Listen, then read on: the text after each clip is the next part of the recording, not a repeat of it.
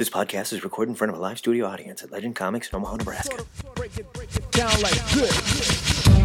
You're listening to the Two-Headed Nerd Comic Cast with Joe and Matt. Hello all, and welcome to the first episode of the Two-Headed Nerd Comic Cast. My name's Matt Baum. I write about and appraise comics for WorthPoint.com. And I'm Joe Patrick. I am the manager of Legend Comics, and I am the artist and co-creator of the webcomic Good Plus. Each week, Joe and I get together and we talk about some comic book headlines, do a couple reviews, and talk about some comics that are coming out this next week that we're real excited about. Now, right about this time, we like to start the show off with the big news, where we look at some of the biggest headlines from this week and give you our opinion on what's going on in the comic book world. The big news this week was a strange coincidence where three extremely high-resolution photos of Andrew Garfield as Spider-Man, Chris Hemsworth as Thor, and Chris Evans as Captain America all hit the net, instantly igniting a firestorm of nerds on both sides. Joe Patrick, what do you think? Well, I don't think it's a coincidence. I think they were purposefully released to get people excited, and it seems to be working.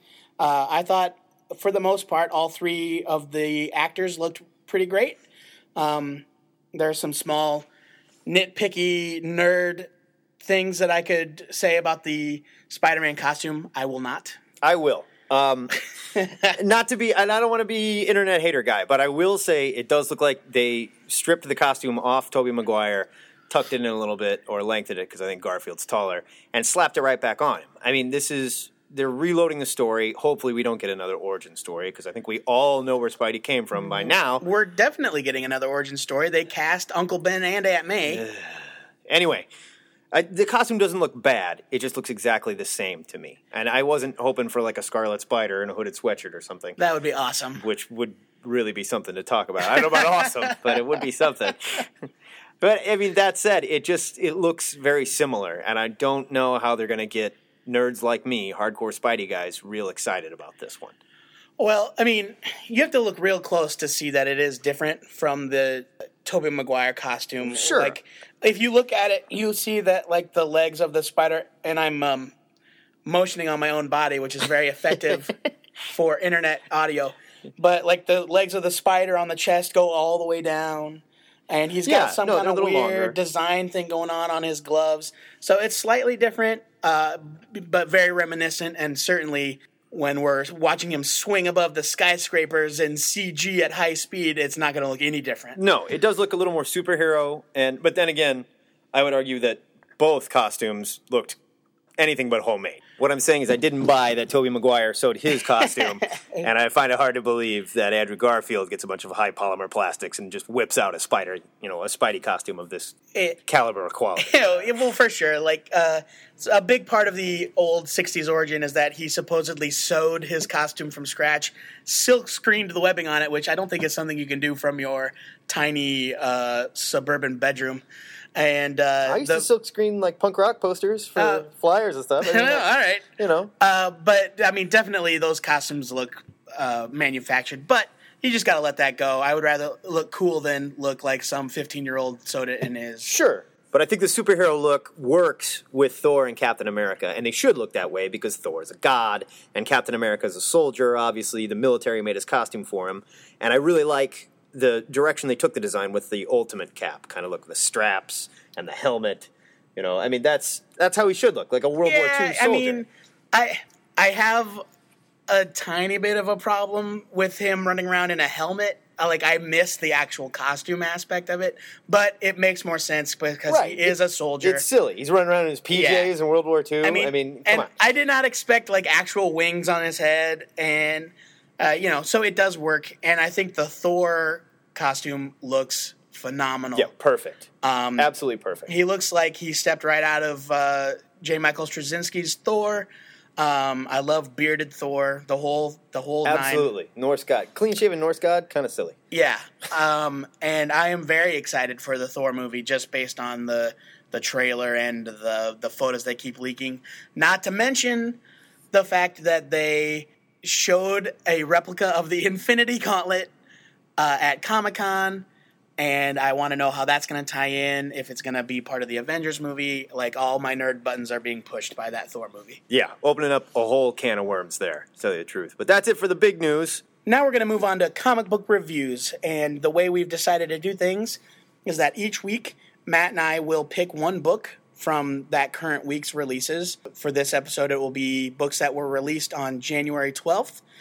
And then we will pick one book from the following week that we are excited to read, the stuff that will be released next week, January 19th. The reviews will be spoiler-free for the most part, and then we'll rate each book on our skim it, buy it, or leave it scale.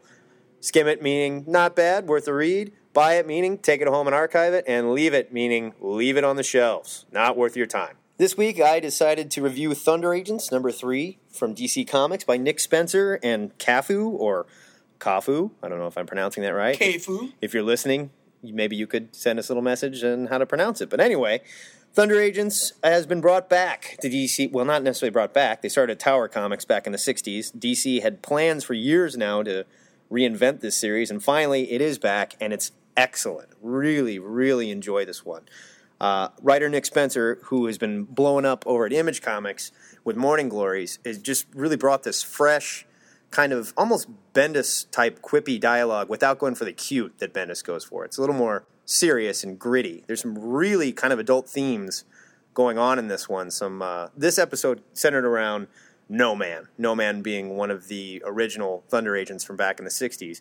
And I think he's going to be the only original guy on the team, so far, what it looks like. He was a scientist, Dr. Anthony Dunn, back in the day, and learned how to basically project his psyche, I guess, into an android body. And there were several of these other android bodies, so if that android body was killed, he could jump into another one. And they sort of suggest in this storyline that every time he had made a jump, he lost a little more of his humanity, which has led him to sort of become this sort of Dr. Manhattan kind of character. It doesn't help that the character is also blue. Spencer's writing, like I said, is just fantastic. And the back and forth dialogue between these characters, really fun to read. Not much actually happens in this issue outside of some flashbacks. The flashbacks are drawn by Howard Chaykin. And I got to say, I haven't enjoyed a lot of Chaykin's work in the last 10 years or so, but he looks really good here. Not a lot happening here other than I can't remember her name. I want to say it's Anne, I think, coming from the Thunder headquarters to interview No Man to try and get him back on the team.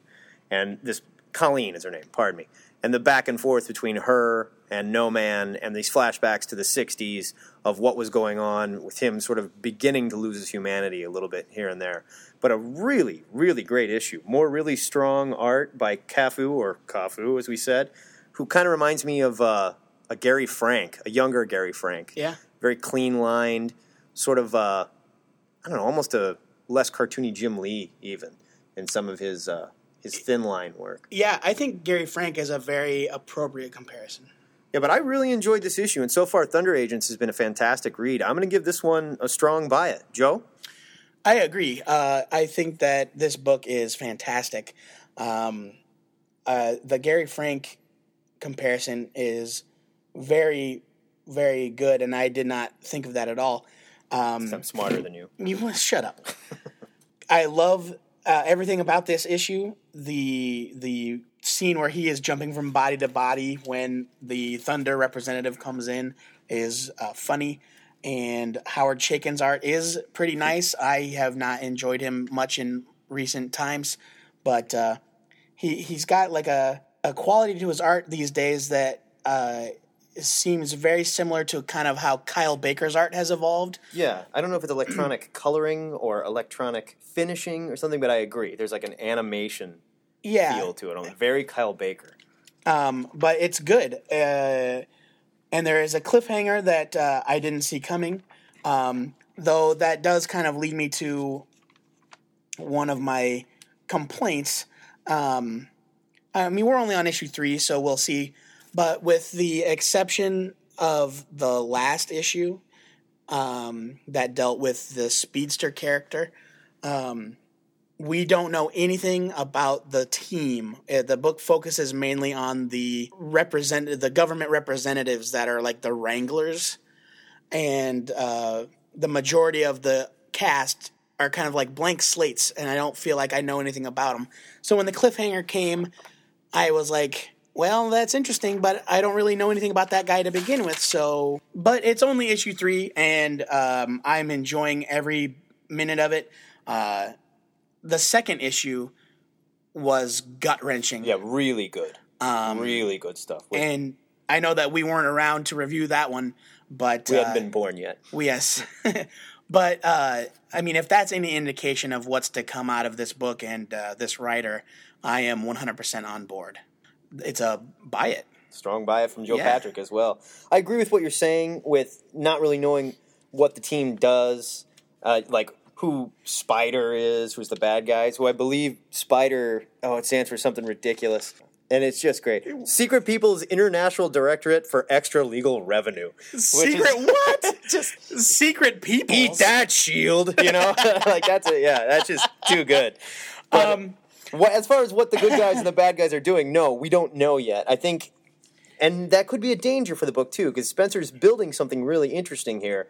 But in the modern age of comic book retail sales, if you're not shipping, within the top 100 each month, then your book could be going away. So I'm hoping DC gives him a chance to flesh this out. I think when he does, it's going to be a lot of fun. And I will say, there isn't another DC book being published right now that has this type tone to it. This very realistic, kind of edgy tone. And it's just wonderful. I'd love to see what Spencer could do with later on with a book like Detective, honestly. I know that sales are always a concern with a new title. This book has at least a little bit of a built-in attraction because it's based on an older property. But a Wally Wood property. A Wally Wood property, yeah, a beloved artist. But if national sales are anything like our sales here in town, every issue has gone up. And I don't know if it's based on Nick Spencer's name or if people are really latching on to the concept and the quality of the book. But if it continues to be this good and if sales continue to rise, this book's going to be around for a long time. But I did want to make a point. I know Wally Wood was a beloved creator, and he did a lot of great work in his time. The No Man costume is completely hideous. Oh, get out of here. No, I love it. Well, an orange bodysuit and a purple hoodie. Oh, it's creepy. That's why it's contrasting and creepy. It's not creepy. And very 60s. It's fun. Yeah. I like it. They updated all the other costumes, but not his. It's gross. Keep in mind, folks, this is also the same guy who thought Absence, the chick with the big hole in her head, was a good villain. Hey, I didn't say that she was a good villain. I said that I did not hate Paul Cornell's Batman and Robin. And the giant scissors were dumb. As a fill-in arc, we're not talking about that now. That's not our pick. It's time for us to move on. So, Joe, now it's your turn. What did you read this week? I picked B.P.R.D. Hell on Earth, Gods, number 1 of 3 from Dark Horse. That title is kind of a mouthful. It's written by Mike Mignola and John Arcudi, with art by Guy Davis and colors by Dave Stewart, who colors all the Hellboy universe stuff. So this issue picks up right after the previous series, which was B.P.R.D. Hell on Earth, New World. And basically, the setup is... humanity is screwed. The demons are invading. Monsters are everywhere. Volcanoes are erupting within the borders of the United States. Houston, pretty much the entire Texas city of Houston, right? In a bad way. People are scrambling to get out of Texas because it is not a good place to be. This issue picks up with a group of transients, or... the young people, really, that have kind of banded together to help each other get out of danger. And they are being led by this teenage girl named Phoenix. And she's got psychic powers, and she knows when the danger's coming. And not everybody believes she's psychic, though. Right. And they are just one step ahead of, like, the worst stuff. Like, she got them out of town before it was obliterated. She knows what's a safe place to hide out, what isn't, that sort of thing. She is sick. We don't know with what. Yeah, something terrible, I'm sure. They are trying to get her to go to some sort of doctor, but she refuses. And not everybody in the group is satisfied with her leadership, and so there's a little bit of drama. They are constantly being attacked by security forces and the police that are trying to prevent people from... It seems almost like they're trying to prevent people from leaving. Or at the very least, they're trying to prevent people from hitching a ride where they're not supposed to be. I think it's like they don't know if people are infected or what's going on, so they're trying to keep everybody rounded up. Yeah, people are turning into monsters. It's not a good scene.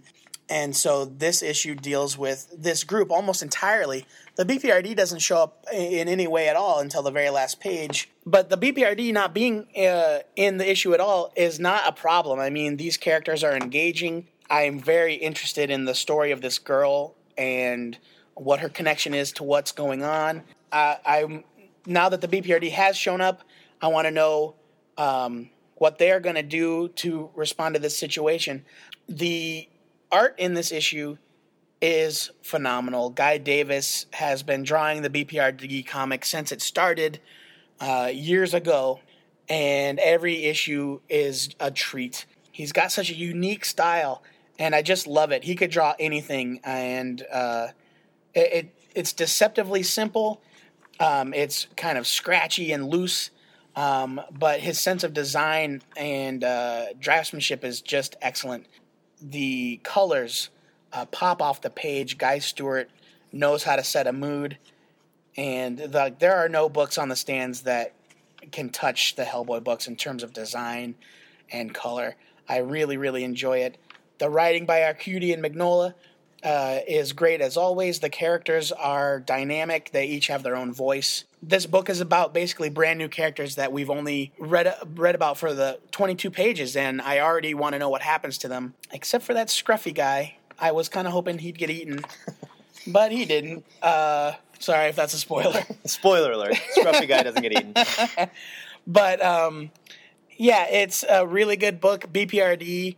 It's a series of mini-series, but basically it's an ongoing title, and it is one of the best books on the stand consistently. I'll be perfectly honest with you, I kind of prefer it to the Hellboy stuff, mainly because the Hellboy stuff seems so removed from what's going on in this, corner of the comics universe. That's changing. B.P.R.D. Hellboy is supposed to be coming back to the B.P.R.D. For now, though, they're still on their own, and it is still great. I give it a buy it. Yeah, I totally agree, Joe, especially what you were saying about Guy Davis's art. There is nobody in the business right now that can draw dogs and monsters like this guy. And it's just his style, it's absolutely his style. Monsters. Or dog monsters, for that matter. But yeah, he has a really strange, loose style that I usually don't care for, to be quite honest. But there's something, and I can't even describe what it is in the way that he does it, but it's so visceral about the way that he draws things. They look gross. His monsters look fleshy and bulbous and wet, sharp. And, yeah, they just look absolutely awful. And he's created such a great tone for this book and this universe. And it's probably because he's been with it for as long as he has. And it's great. I think Dark Horse is really good about keeping these artists on these properties so they maintain a feel.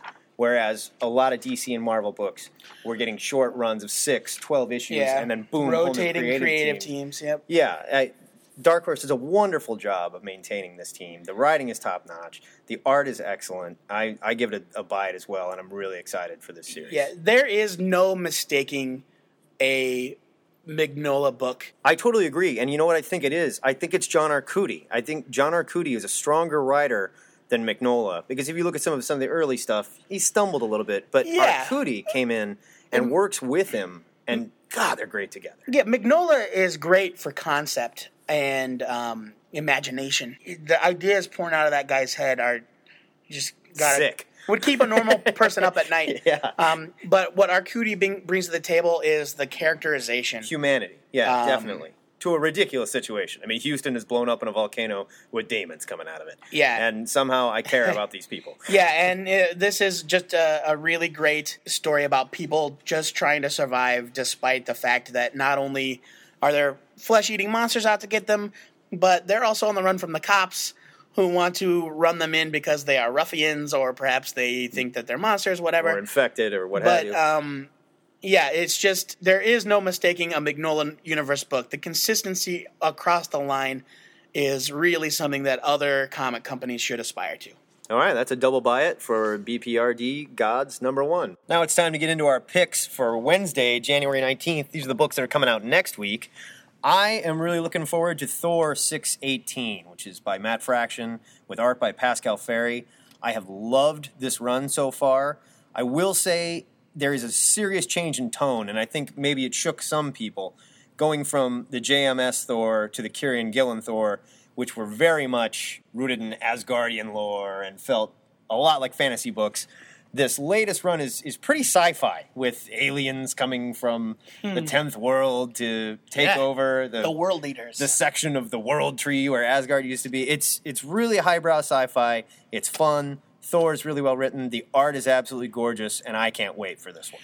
Yeah, Pascal Ferry or Pasquale Ferry is a really good choice for Thor. Yeah, really solid. And very Jack Kirby and sort of the tech that he's drawing. Yeah, and I've always loved his art since I first saw him back in the 90s. A really unique style, very, very cartoony, but not in like a ridiculous way. Or a Japanese way. Yeah, no. Just really, really appealing. And Odin's back, by the way. Oh, yeah, Odin, formerly dead. Sure. Now no longer dead. We smashed his coffin, and he's feeling much better. But, if I had you can't swing a dead cat without hitting a comic where Odin died and then came back later. Sure, and they're gods. They're gods. Gods, they come and go all the time. Everybody's back. I had zero confidence in the idea that Odin was not going to come back at some point. Of course not. Joe, what are you looking forward to this week? Apparently we are Matt Fraction groupies because my pick is Invincible Iron Man number 500. The two-headed nerd firmly on Matt Fraction's job. Well, I also love X-Men. But yes, Invincible Iron Man 500. Invincible Iron Man has been a phenomenal read ever since it started right after the first Iron Man movie came out. I don't remember Tony Stark being this human ever. The characterizations are really compelling. In fact, like Pepper Potts. Yeah, I mean, it's almost. I could read the book even if Iron Man didn't ever show up. If it was more about Tony Stark rebuilding his life and that sort of thing, I would still find it really, really compelling. The Iron Man stuff is sort of ancillary. In fact, my one complaint about the book overall is that I think Fraction has a tendency to drag out storylines. I thought the previous storyline with the Detroit Steel and the daughter of Justin Hammer and who I really like. I think they've done a great job. Yeah, with her and Obadiah Stane and their relationship. Yeah, and good characters, but like that storyline lasted forever, it seemed like. Overall, I think Invincible Iron Man is a fantastic read. I'm very interested to see what is coming in issue 500, Tony Stark 70 years in the future, where he is trying to investigate the gaps in his memory. I don't know if that's going to have anything to do from the storylines right around Siege, where he rebooted his mind. Oh, I think it's got to be. Yeah, but it's going to deal with old Tony trying to fill the gaps in his memory, trying to figure out if his enemies have taken advantage of these little blocks of amnesia.